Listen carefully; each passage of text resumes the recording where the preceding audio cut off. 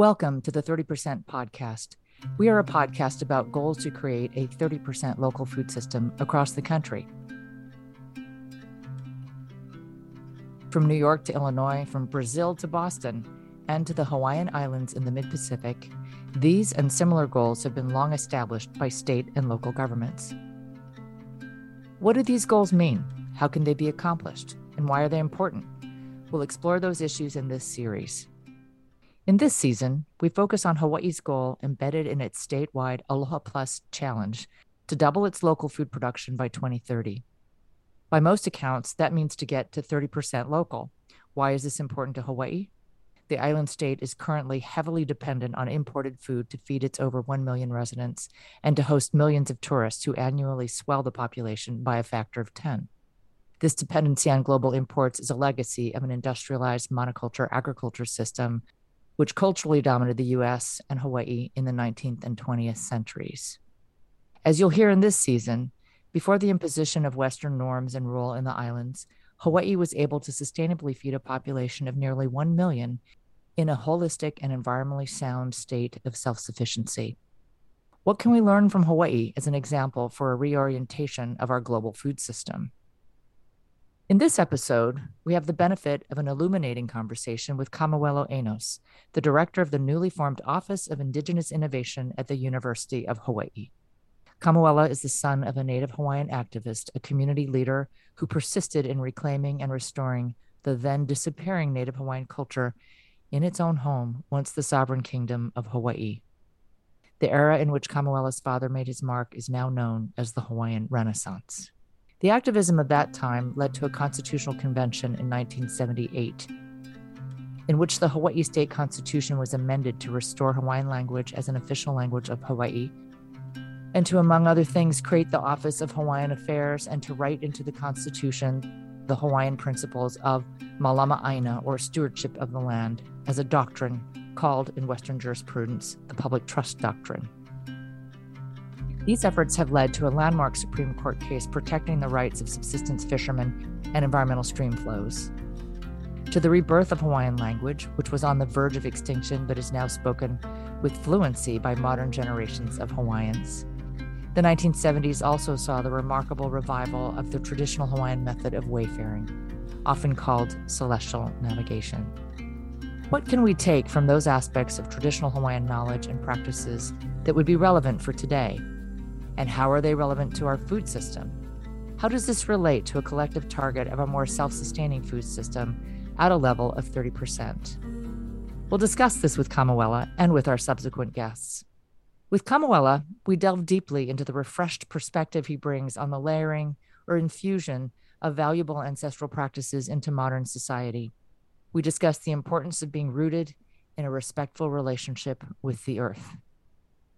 To prepare us to receive Kamuela's insights, we begin with a chant well known in Hawaii called E Homai. E Homai is an oli, or chant. E Homai was composed by Edith Kanakaole, a Hawaiian cultural and language expert. This oli is often used at the beginning of an event or special gathering to help focus energies and properly receive wisdom. And now, as we prepare to listen to Kamuela, E Homai.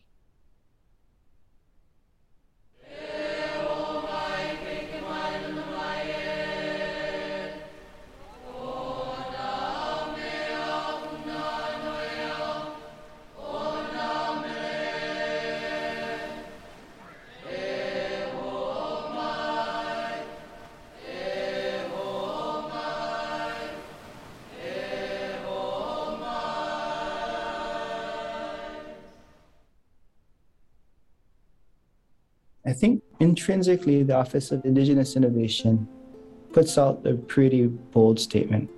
The practices of our ancestors, if applied in contemporary times and being allowed to be deployed in contemporary structures, but keeping ancestral frameworks and intentionality, invariably will be considered innovation. An example of Indigenous innovation is the Ahupua'a system. The systems that were created by the kupuna, the elders of Hawaii, as they moved up from Southern Pacific and settled on the islands, allowed Hawaii to be self-sufficient not only on an island, but each valley was a hyper-localized political structure where no trade needed to be happen between valleys. People took care of everything in their own valley. Their complex carbs, their lean proteins, the building material. Yeah, they had everything. So you mentioned the ahupua'a, which is a unit. Right? So if you want to put it in those kinds of terms, it was a governance unit that went from the mountains to Governance the unit. ocean, right? It was a governance unit. It was an ecological. The governance, the economy of pre-contact society was your ecology. Mm-hmm. If we are going to live on islands, we can't practice extractive trade. You have to practice regenerative systems. So I think the first opportunity for this office is in translation, Mm-hmm. and allowing people to really understand ancestral practice as a seat of innovation. The second and the primary, though, is equity. Mm. It's this idea of how do we reposition these practices as sciences and technologies? How do we understand the lineal descendants of these practices and the work that they're doing as vital? And how does the university show up in its research and its spaces of education and all these other facets of it as a broker between education and industry to normalize that thought? So basically, what we've been asked to do is to, and how I see the work is kind of identifying the resources external to the state that can come in through the Office of Research, and even within the state, actually, that can come into the Office of Research, be distributed to the multiple facets of the university to directly invest in community agency. And, I see that there are two tiers of innovation that we can work with. The first tier one is innovation of the ancestors, the Opua system, the navigation system, the way we understood our lunar and celestial cycles, and therefore planted and created resilience, our water management system, are all innovations. And the responsibility of the university to that set of innovations is to protect the IP of the community. Intellectual property. Yeah. The second is a tier two. It's an understanding how they take these things that no one owns but are held in trust of the Hawaiian people, these knowledge systems, and turn them into programming that can be invested in. And how does the university show up and invest in these organizations to then bring in resources, increase the enrollment of students that are entering into the university that supports this type of research, increase the type of resources that are coming into the state for this research, but really centering, at the end of the day, communities owning their ancestry and deploying it in a way to restore these generative systems that used to exist. And if we reframe this notion of not using the word Hawaiian culture anymore, but instead saying the right words in English, I think, that are more true, is ancestral sciences and technologies of integrated biosystems management. Then you have a really different orientation to indigeneity, and you have an opportunity to share power with indigenous communities, to build things in contemporary spaces that benefit everyone. I think that's such powerful reframing, Kamala, that because it really does help with what seems like a sort of distortion of perception around the value of ancestral wisdom that many in the more dominant cultures these days are grappling with in terms of how to understand what indigenous knowledge means to the world. And I think one of the perceptions, I wonder if you share this thought, is that of the noble savage. I'm wondering if you have thoughts about how that shows up in society right now and what's different about thinking about things in the way that you just said. Yeah. I think the noble savage framework, I think, is better than the ignorant brute. It's a more recent innovation. Better than the terra nullius, like we aren't even humans. Yeah. And therefore, if indigenous people on the land, they're not really people, they're like animals. So people have the right to claim this land. To like, okay, well, there were people here, but they were ignorant and backwards. Which, by the way, prevailed in the time when my dad was growing up. Yeah, no, right? It's people were saying that. Yeah, and it's not that long ago. Yeah, this is my living memory. Yeah. And I'm not 50 yet. So it's something that's real. Then the next iteration is, well, the noble savage. Well, which is erasure to acrimony to patronage, like patronizing perspective. Like they were so noble and they had done so much, and with the little that they had, and like the land of the backhanded compliment or the romanticization of us. Right. It was like they were so noble and they had everything, and yeah, I think what is an important opportunity to reframe is that the practical understanding, equitable understanding of indigeneity, and as in the same breath. Mm-hmm. These are systems that were created in hyper-isolation that have hundreds of years of R&D behind them. Mm-hmm. And as some of the last wild people of America, meaning the last to be colonized, right, for the erasure, and the Hawaiian experience is absolutely different than the experience in the Americas, and the complete violent erasure of Native peoples there, I hold in my heart, and it's really brutal. So we are different in our experiences, not in our relationship of our landscapes. But I think, to answer your question, that noble savage, still others, and it still creates this idea that those are nice things, but they are off on the side and museum pieces, mm-hmm, or pieces or a thing to mourn. And we want to move into the space like, hey, we're still alive. We are present in the spaces, and many indigenous people, especially in Hawaii, since the Renaissance, have cultivated dual fluencies. We are more and more fluent in the practices of our ancestors, and you forced all of us to go to college. We can do business plans, we can do policy, and we can do what our beloved chiefs did when they met new things and they were grounded. They brought them in and they vetted them and they folded them into their practices, like they did the printing press, right, or the other things that being ubiquitous in Hawaiian society. Yeah, that's the opportunity, is for us to go into these things that are brought into our spaces as ideas or physical things and repurpose them to serve in this intentionality to bring back localized abundance. Mm. I want to stay with this point a little bit about this idea of ancestral knowledge and how it fits into contemporary society. And you mentioned the printing press. I know that Iolani Palace in Honolulu had electricity. Yeah.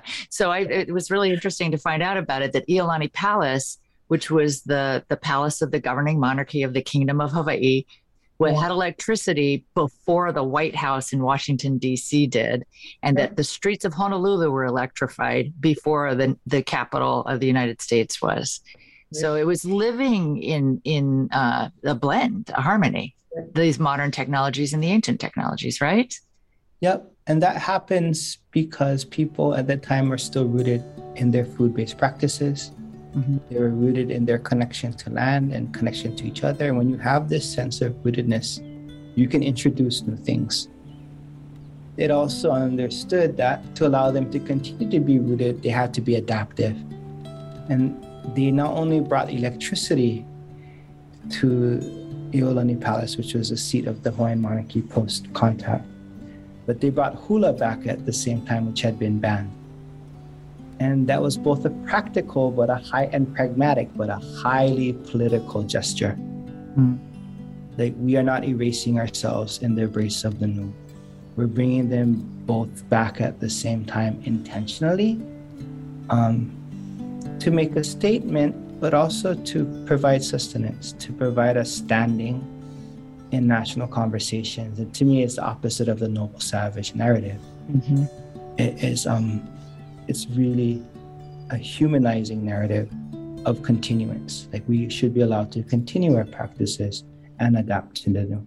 Mm-hmm, and incorporate it all. It's the very definition of modern, is to not have this extractive culture-wise linear process of it's this culture, then that culture, and then some other thing, but it blends it all together and provides relevance to it all.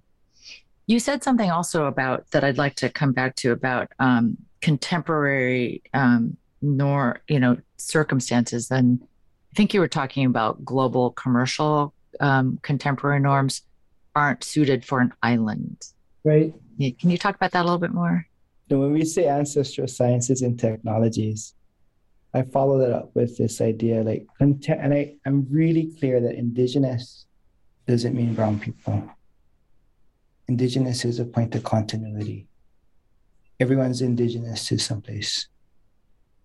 When you're in a place where indigenous people are, you have the responsibility and honor your own indigeneity, to honor their systems, which have been proven to work.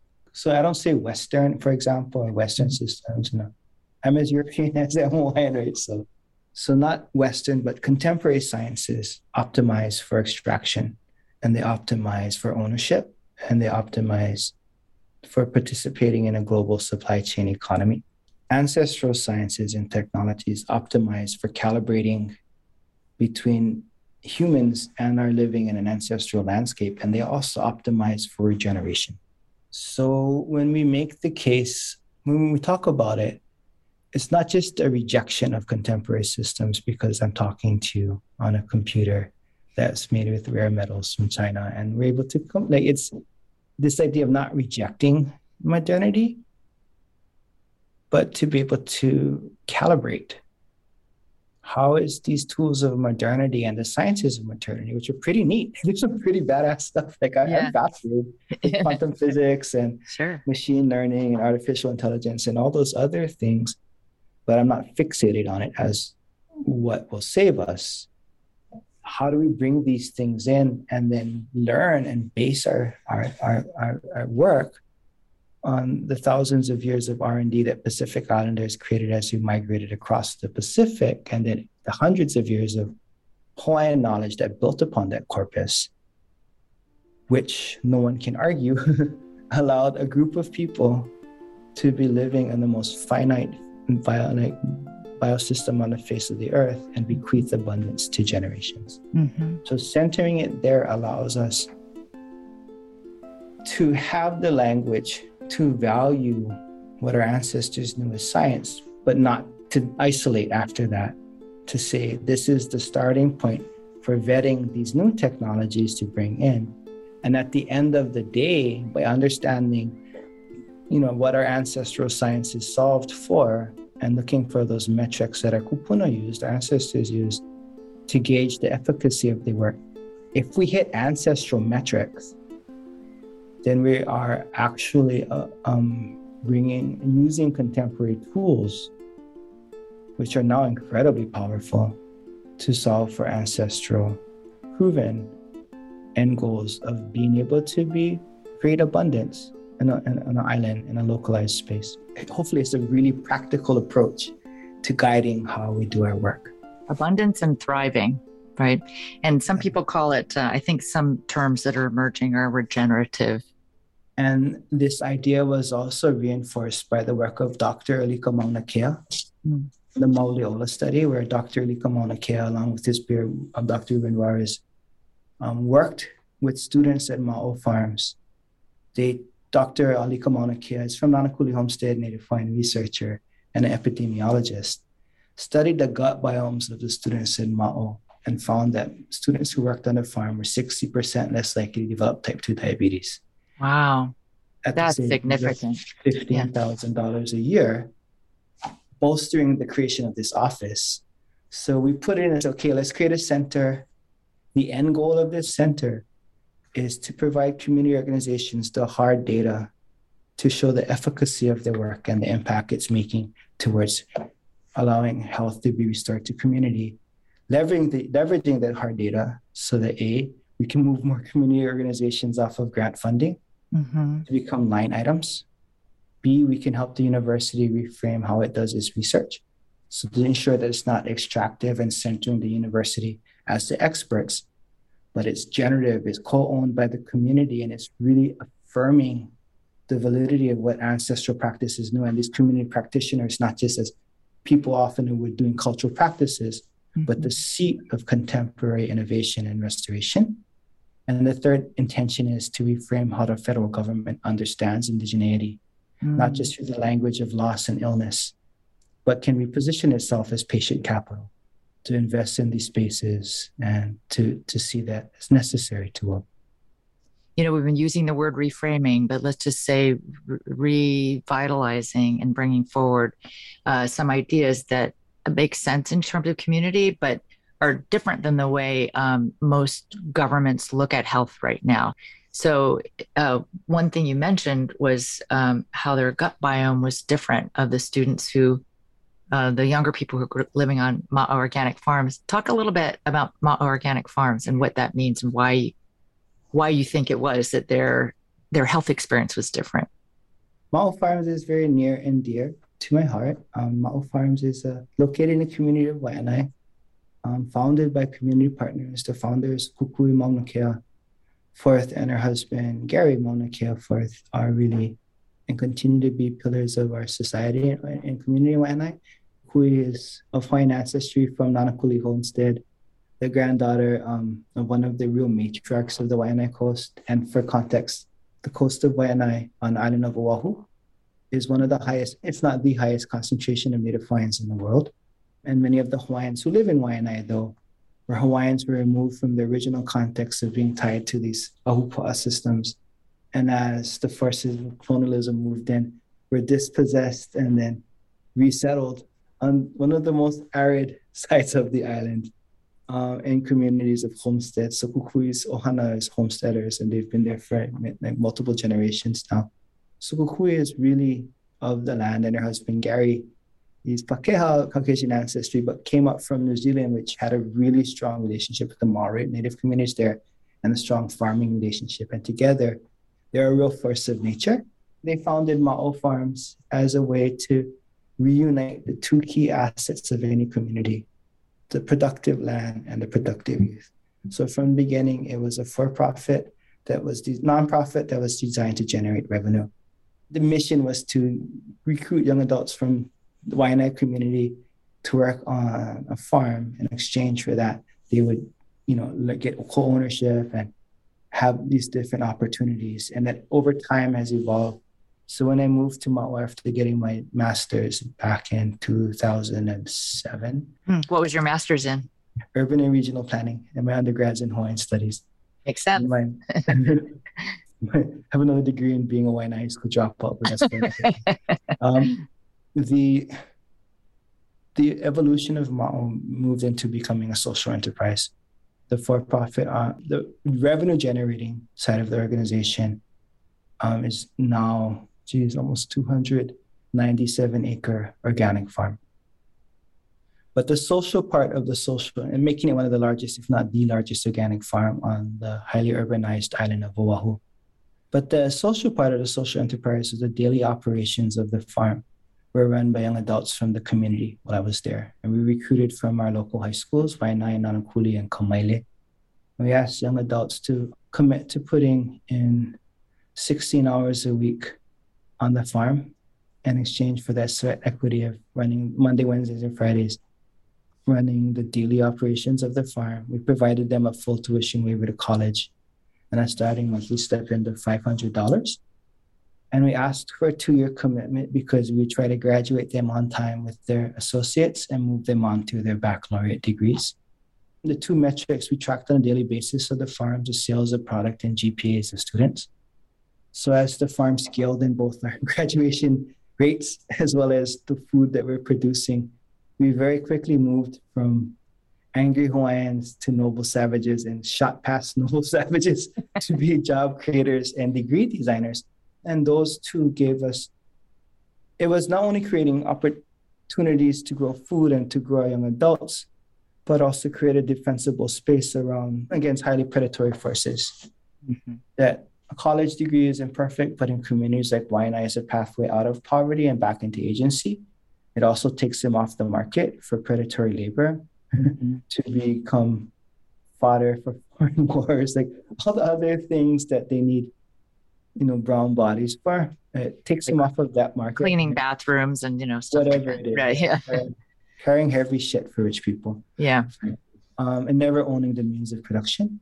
It also alienated our lands from predatory land-based practices. It took land off the market to become dumps, these other things.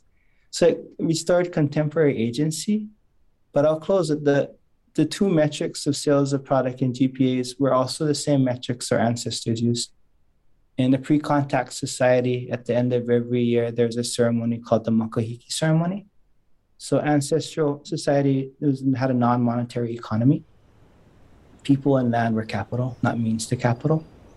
So at the end of every year, a chief would come to the valley and there'd be this ceremony where the people would show how much food they produced and how fit they were and how intellectually rigorous they were.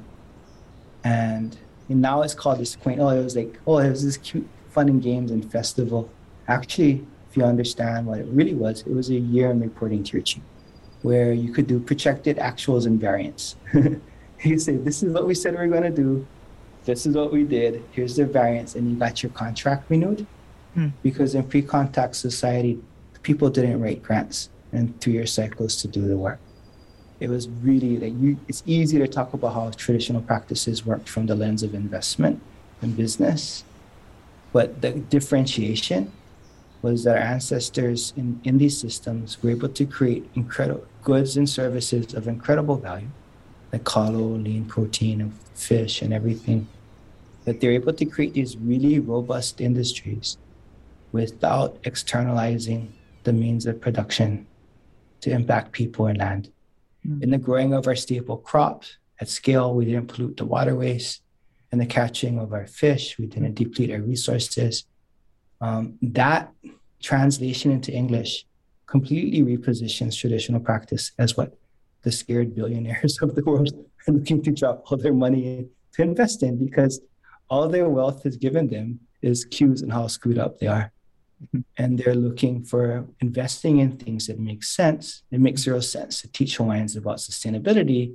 It makes a lot more sense for us to reframe the practices and allow us, our community members, to teach outwards. Like, these are the things we know. And how do we bring resources about it so it can be adapted in equity in other spaces? But how do communities own the IP? How do we not get screwed out of our knowledge? That's the kind of space we're in. So you mentioned the Makahiki, which was actually quite performance-based, if we want to use those terms, that the ali'i were making sure that the konahiki were the managers were managing to a certain level of performance. And there was probably a lot of adjustment along the way to make sure it happened. Totally.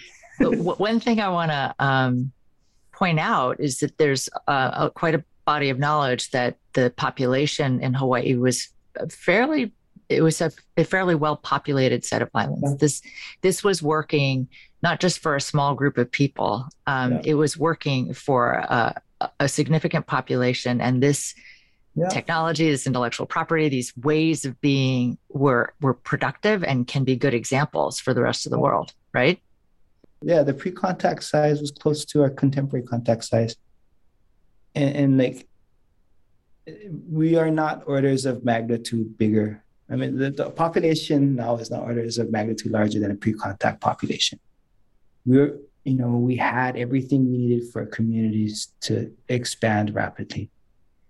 And I think that our ancestors weren't magic. I mean, they weren't like, I super don't want to be in the space of glorifying your ancestors. That's as dangerous as demonizing them, because there are things about them that they're humans. But what they were really good at, and I think it's important to acknowledge, is they were good because islands taught them. And they had to be good. And you can argue the relative merits of people, but you can never argue the merits of the land. If the land is your best teacher and you're really attuned to listening to the land, as hyper isolation makes you attuned to have to listen to the land, because there was no Costco. It was that or starve. So they got really good at things, I think, out of necessity at first, but it got acculturated to being really adept to listening. And people talk a lot about, people talk a lot about biomimicry now, and that's what they were doing. But I just raised the question back, well, what's the opposite of what they're doing? I guess if you're not doing biomimicry, then you're doing necromimicry. Are you mimicking things that have terminal points and that Yeah. we all die, Yeah. which I think you don't have to answer that question, but That's what it's we seem kind to of a be facing right now, right? yeah. So Yeah. that's the value of it. And it did work and it wasn't perfect. There was a lot of inequity sometimes, I think, in class and in gender, because they're people. But the things that did work is a really beautiful legacy, and it is an opportunity for us to not just co-opt, but it also to engage in a conversation of equity with communities. And if just the cultural parts are taken and implemented without the people there, I can almost guarantee you it's not going to work. It has to be centered and centering in the communities that hold it.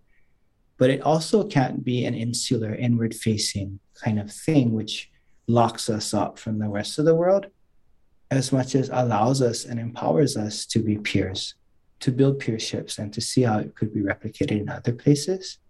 I think that's the hope and that's the responsibility of this office to translate. And it's tricky sometimes because the line of co-option versus scaling is super thin. Yeah. But it does require a lot of horizontal eyes on things and creating equitable spaces for people to discuss approaches. Mm-hmm.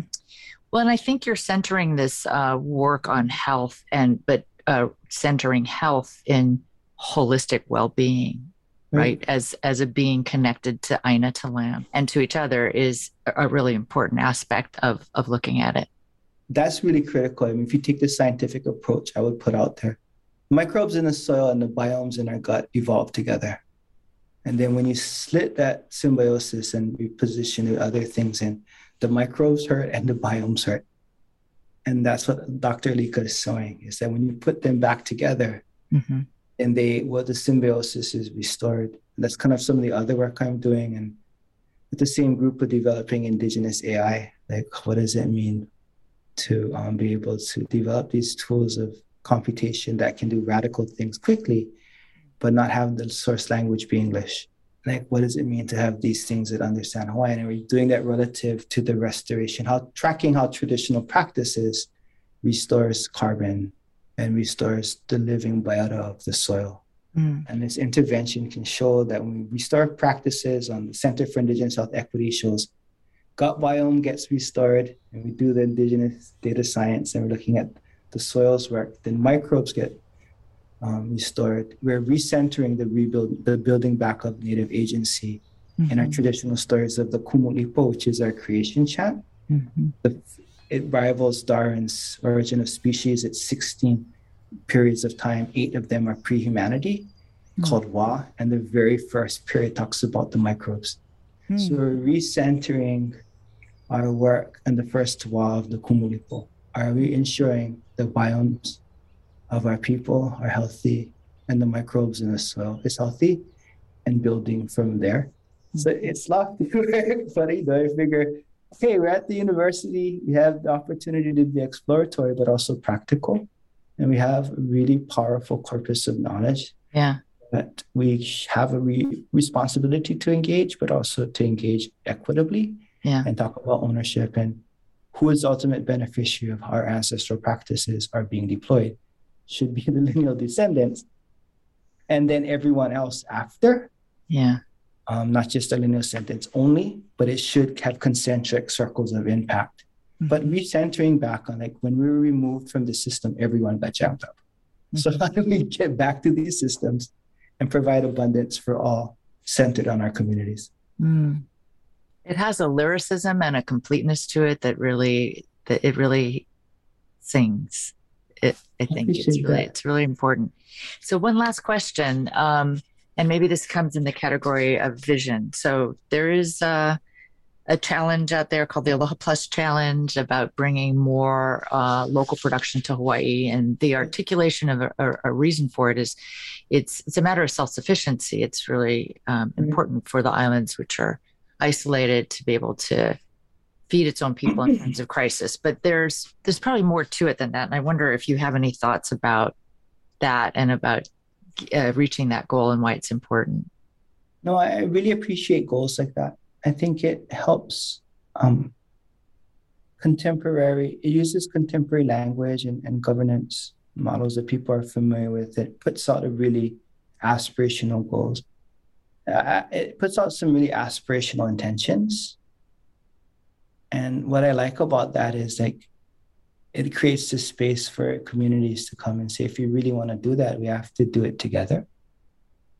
Because there's no way it's going to be solved solely from the top and solely from these mandates.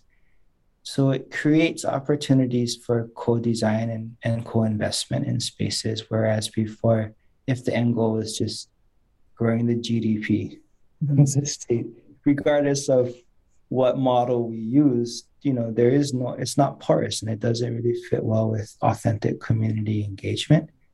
So not being 1,000% familiar with the details, but having read through it, at the high level, I think it points to the aspirations of those types of initiatives point to the validity of ancestral systems that allowed us to be self-sufficient. And it creates a gracious space of inquiry if people are willing to do the work to figure out how do we get there together. If you want to go fast, go alone. If you want to go far, go together. That attitude, I think it really sets up a way to actualize that. It requires the community, Indigenous communities, to be able to meet that initiative on their terms and with their capacities. But I think there is a lot of capacity there, and hopefully, as we continue to have these dialogues, we can figure out a way to have them be co-designed and integrated with the movements that are happening with Indigenous restoration of identity and practice. Mm-hmm. So it becomes really robust.